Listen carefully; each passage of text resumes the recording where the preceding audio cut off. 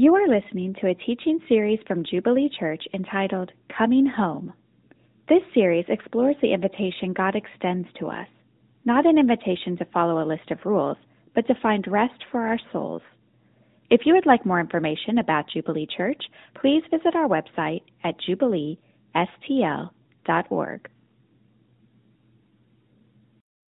Well, if you're new with us this morning, we are starting off a Coming Home series, the 2-week series. And when I say series, all I mean is that it's 2 weeks. We're going to talk about the same passage in the Bible or the same theme. And you may be here this morning because you saw an invitation that looked like this, and somebody invited you to church this morning. And man, good for them if they did, and good for you for coming. Or maybe you just found us online and you kind of stumbled upon us that way. But really, in this 2-week series, what we're going to do is we're going to look at this story that Laura read to us. And in this story, it's the story of a father who has 2 sons. And a pretty basic story, one you've probably heard before. You know, one father has 2 sons, one does good and one does bad. And one of the sons, the younger son, left his father's house at a young age and then ends up coming back. An older son was always with the father. And like the youngest always does, we're going to give privileges to the youngest son, talk about him first today. And then we'll talk about the older son next week. And I really relate to this younger son because he was a son that, although he grew up in his father's house, he ended up getting this kind of feeling of, I want to get out and I want to do my own thing. Although he grew up in his father's house and he ate with his father and he obeyed his father and he did what his father told him and he was a good son to his father, he hit a point in his life, a fork in the road, you might say, where he was like, you know what, I just want to kind of get out of my father's, I want to get out from under him, I want to get out from under his shadow, I want to go and do my own thing. And I remember a time like that in my life. It was called college, and I moved from St. Joseph, Missouri, to here to St. Louis, and was going to University of Missouri, St. Louis, and getting ready to start my nursing degree. And I was stoked to get out of my house. I was stoked to get out of my hometown. It's not because it was bad per se, but I was just having that itch, you know, that itch to like get out there and make your own. And that I was like, come on, I just want to go do something. But this younger son, I can relate to him. And in my college days, I was going to school to do something exciting that I was passionate about. I was going to the dorm rooms and even remember what I packed to my dorm room, which was the only thing that I owned, which was like clothes at that time. And packed up my awesome Mercury Sable and, was rolling into St. Louis like, man, I'm the coolest guy in school. And I remember I had a little box of food, which was precious to me. It had my top ramen. It had my Easy Mac. It had my little plastic microwavable omelet maker, which if you've never had an omelet out of a plastic microwavable omelet maker, it is something to never eat in your life. It tastes like the plastic. It just kind of melted into the eggs. And I was a meathead, so I loved my eggs. You know, I'd eat 6 a day and then some at night, and man, I tell you, I probably am going to get cancer from that plastic. So pray for me for sure. It's not good, but I was coming into the dorm room, and I was excited, and I had friends that I was meeting and people that I was going to get to socialize with and kind of do the college thing. And I remember that night, the night that I moved in, I was hanging out with my friends, and I went into my room, and I shut the door behind me, and I look at this dorm room, which you would think I would just be ecstatic about, like, oh, I finally have my freedom.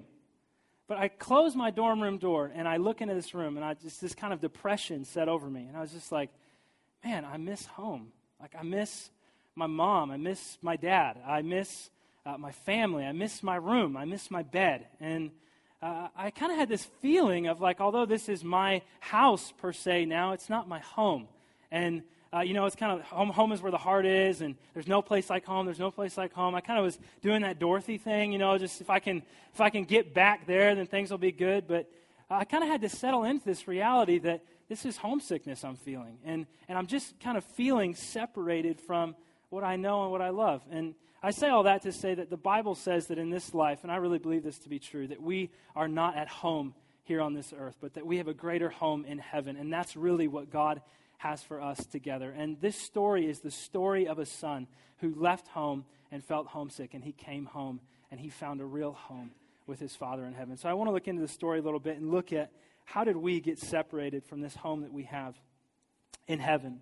How did we get separated? Well, for many years, the younger son, the prodigal son, acted as a good loving son. He actually you would have thought that he was a son who loved his father because he did all the right things. All the story tells us is that a father had two sons, which would make you think there was no strife, there was no conflict. It was just a good household thing that was going on. And yet there was this point in the son's life where he hit this fork in the road where he realized, I think I could have the father's things and I wouldn't even have to have my father anymore. Where he hit this point in his life where he realized, I think I could have my father's wealth. I think I could have my father's possessions. I think I could have my father's blessing. I think I could have all the kind of things that I want in life, and I wouldn't even have to put up with this old man anymore. I could kind of just get on and do my own thing. And in this story, what this son does is he goes to this father and he says, Father, give me my inheritance now. And maybe you've been in the church and maybe you were raised in the church. You've been in the church for a long time now. Or maybe you were raised in a Christian home and you're kind of like this son. You were in your father's house and you've kind of spent time in the father's house and you've memorized your scriptures and you've served and you've given and you've kind of done the Christian thing and you've tried out God and you felt like, man, God just didn't work for me. Like I just wasn't jiving with the whole God thing. And you hit this point in your life where you realized, I think I can have the Father's things. I think I could have that family that I've always wanted. I think I could have that life that I've always wanted. I think I could have the wealth or the career that I've always wanted. And I wouldn't even have to have this man anymore. I wouldn't have to have this God kind of lording over me or this Father who's telling me what to do. And you hit this fork in the road in your life where you realized, I can have the Father's things, and I don't even have to have the Father. And what happens in that moment is that our true motivation gets revealed, right? Like the thing that we've always felt, the thing that we've always wanted, when we hit that moment where we can have what we want and we don't have to do this other thing, what it really shows us is that the Father was never the thing that the Son wanted. The Son always wanted the Father's things. He was just using the Father. And he still used the Father to get what he wanted instead of getting the Father himself. And you know what about this Father? You know, most fathers, especially a patriarchal father like this, they would have smacked their son in the face. They would have said, son, you get out of my house. Because to say, Dad, give me my inheritance now was to say, you're dead to me. I don't care about you, old man. I don't care about being under your roof anymore. I don't love you. I don't respect you. I don't want to be with you anymore. To say, give me my inheritance now, because the inheritance only comes when death comes, is to say, you're dead to me and I'm done with you. It's to rescind his sonship. And you know what this father did? Most fathers would have beat him and sent him out. Get out of my house. Never here again. This father actually divided up his wealth and sent the son on his way. He let the son go. And you know what? God will let us go if we want to go. You know, if you feel like Christianity is this thing where God's just lording over everyone and just making everyone do what he wants them to do, and he doesn't give free choice, but Christianity is this faith about you just have to be a robot, it's actually not the case. God didn't create robots. God created people. And he created sons that he gave the option. You can walk under my roof or you can go and do your own thing. And he's actually so gracious that he would even let you have his things. We could deceive ourselves. I'm still kind of under the Father's roof because I have blessing and I have wealth or I have health or I have good things in life. Still think maybe I'm still good with God. But actually we left the Father a long time ago. St. Augustine in his book Confessions called this a disordered love. He said when you put what is inferior into a superior place, it's a disordered love. So think about it this way. Everyone knows that people are more valuable than things, right? Like you don't put possessions above your family because possessions don't have that sort of value. You put family above possessions. So if you're going after material wealth or success or achievement in your life above your own family, you know that that's wrong. It's a disordered love, as Augustine would say. That's why when someone's on their deathbed and you ask them, what do you wish that you would have done? Just a little different. They never say, I wish I would have had one more dollar. I wish I would have had one more million. I wish I would have done one more business deal. I wish that I would have made a better name for myself. No. That's a young man's ambition. No man on his deathbed is saying, I wish I would have made a better... No. What they're saying is, I wish I would have invested in my family. I wish I would have given more time to my wife. I wish I would have been there for my kids. I wish I would have given more money to the poor. I wish that I would have given more away to people. It's a disordered love if you put things before people. In the same way, it's a disordered love if we put people or things above God. Now, you might say, now, Dylan, I don't know if I worship people or things above God. Like, you're saying that maybe I could worship money or I could worship good things like sex or a job or food. It's like, yeah, maybe you're saying that, but like, Dylan, I'm not like singing songs to my ham sandwich. Like, I like my ham sandwich, but I'm not like singing hallelujah over my ham sandwich. You're like, blessed be the ham sandwich. But worship is just that you ascribe value to something and that you consider it worthy of your affection or your praise or your attention. But if you consider even relationships, even good things like family, above God himself, it's a disordered love. Consider their honor, their affection, their praise, their affirmation. It's disordered. And it ruins a relationship with the people because they were never meant to fill that void in our hearts that was created for God himself. People were never meant to fulfill that. Things were never meant to fulfill that. A reputation for ourselves was never meant to fulfill that. And it never can. It will always be there. We could chase and chase and chase and chase and chase, and we will end up at the end of our life saying it's all empty and it's all vain. That's why men who win the Super Bowl, at the end of the Super Bowl, quarterbacks are saying things like, what's next? Like, I thought this was it. Like, I thought once I got that, like, that was it. I would have what I've always wanted. But they get the Super Bowl trophy, and they're in their room, and they have all the fame, all the women, all the attention they could ever want, all the money. They've reached their highest dream. And then they think, well, I guess I have to win another Super Bowl, and then I'll be happy. No, it's not going to work. It never has worked. It never will work. It's a disordered love, and it leaves us empty. It leaves us completely empty and void. I remember in my life there was a time where I had the Father's things. Now, I never won the Super Bowl. I never had $1 million. I never, that'd be an interesting story if I had, but I hadn't. But I had what I wanted. And I had a life that a lot of people around me thought was a good life. I had friends. I had relationships. I had the future that I wanted. I had the life set up that I thought was going to really make me happy. And I remember this day. I remember this specific day where I was actually doing one of the things that I thought, this is the thing that's going to make me really feel fulfilled as a man. And I remember in that moment, this darkness set over me and this sense of a void within me set over me. I remember thinking to myself, what is this? Like, what is this emptiness? What is this hole in my heart, per se? And what do I do to fill that? And if we're honest, the things that we go after, just like this younger son, the things that we go after when we take things over the Father, they always leave us feeling like that. And the more we go after them, the more they make us feeling like that. And we could even have an ascribed Christian faith where we feel totally empty and totally void inside. And why is it? It's because we're not looking to God to satisfy those desires, but we're looking to these things or these people. And the question for us today is, are we going to come home? Or are we going to continue living this life where we've left the Father's house and we just stay where we're at? Or are we going to come home today? Maybe you realize you love the Father's things more than you love the Father. And you hear the Father calling you home today. So what do? Verse 17, let's look back at the story. Verse 17, but when he came to himself, he said, how many of my father's hired servants have more than enough bread, but I perish here with hunger? I will arise and go to my father, and I will say to him, Father, I've sinned against heaven and before you. You see, repentance is the key to coming back home. If you want the love of God to just explode in your life, you want the love of God to just detonate like a bomb in your life, that it just floods everything that you're doing, repentance is the key. Repentance is what the younger son did that allowed him to come home. Now, you and I don't know about you, but I tend to read this story, and all I hear is, the Father's so good. He just kind of sweeps it under the rug. He just kind of says, you know what, let bygones be bygones. My son is back, and I'm glad. That's kind of how I read this story. And I kind of think to myself, the Christian life is like that. Like, just let bygones be bygones and don't really have to think about anything else. But the thing that detonated the Father's love in this story was that the son repented. And repentance is really simple, and it's really easy to understand, although it's not so easy to do.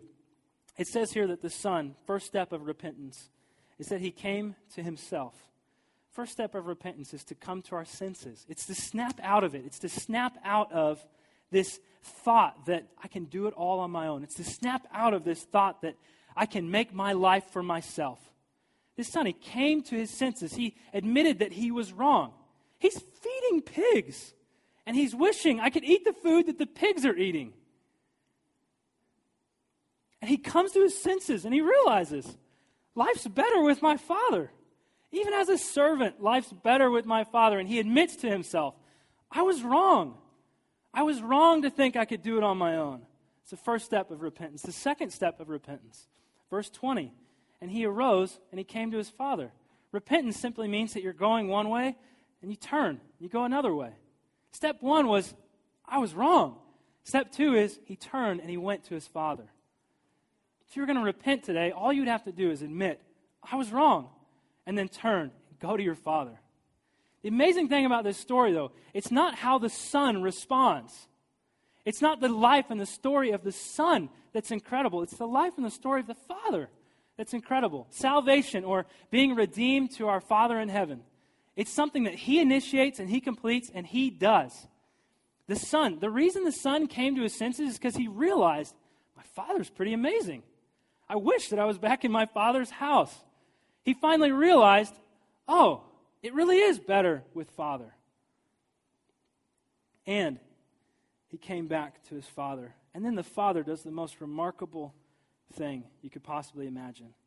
When the son says, give me mine. You know what the father says in return? Scripture says he divided up his wealth. Now, this was a very difficult thing to do. It's a very difficult thing to do beyond just going to the bank and saying, hey, give me a third of my wealth, and I'm going to give it to my younger son who's leaving my family. It's difficult because all of his wealth was caught up in the land that he owned or the property that he had. And so he didn't go to the bank or the ATM because they didn't have those back then. What he had to do is he had to sell his ancestral land. Now, if you know anything about this day and time, it's a little harder than it would be even for us. If I had like a plot of land that I could hunt on and fish on, which I would love to do all those things. I would love to have that plot of land. It would be hard for me to sell a third of that if I had it. It was even harder for this father to sell the land that he had because it was ancestral land. What that means is that his ancestors and their ancestors and their ancestors, they had memories, they had life, they had themselves tied up into the identity of this land. To help us understand it a little more, I heard of this musical, Oklahoma. You heard of it? I hadn't before this week. I'm glad you have. There's a line in the song, and it says, oh, we know we belong to the land, and the land we belong to is grand. Notice that it doesn't say, oh, the land that belongs to us, how grand is the land that belongs to us. No, it says the land we belong to. The land we belong to is grand. You see it? They belong to the land. It helps if you look at the Greek word here, because the Greek word for land, the Greek word for this property that the father had is bios, or life. Literally, the father's life was tied up in this land that he had to sell because his arrogant son wanted to leave his house. You see how the father's gracious to the son all through the story? The father literally ripped apart his life. He ripped apart his bios. He tore apart his ancestral land so that there was hope, just hope of his son one day returning to him. Just even the hope of his son returning. He didn't know if he would. He just thought, if I act like this to him, maybe one day he'll come to his senses and come home to me.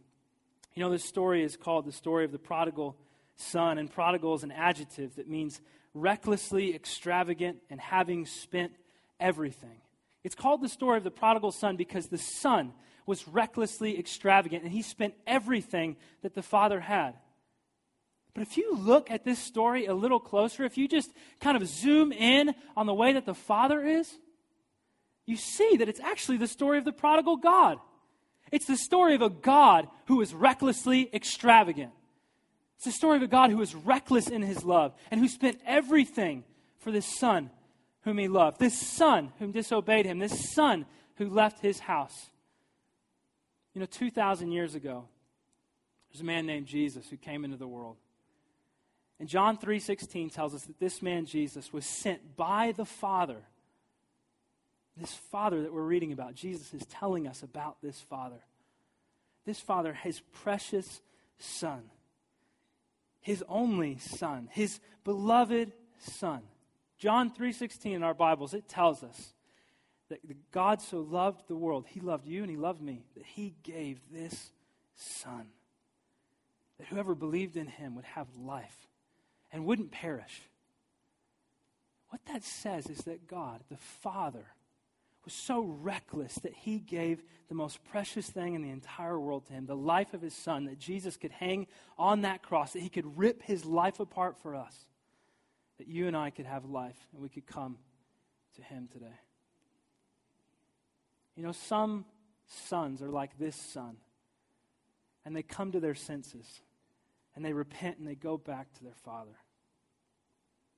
My question for you today is, will you be like this son? If you've left your father's house, and you know you've left your father's house, would you come to your senses today? And if God is bringing you to your senses, would you repent? Would you turn and come to your Father in heaven? Because he invites you today. Revelation, the book of Revelation, it tells us that Jesus stands at the door and knocks. And if anyone would so let him enter, he would enter. But all you have to do is open the door to him.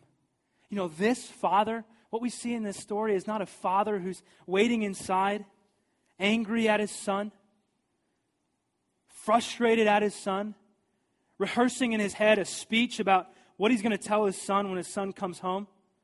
I'm going to tell him that he shouldn't do that. I'm going to tell him how disrespectful it was. I'm going to let him feel how much pain that was to me. I'm going to let him feel how much shame he caused me. I'm going to let my son have it. We don't see a father who acts like that. Yeah, he lets his son in, but he acts like that.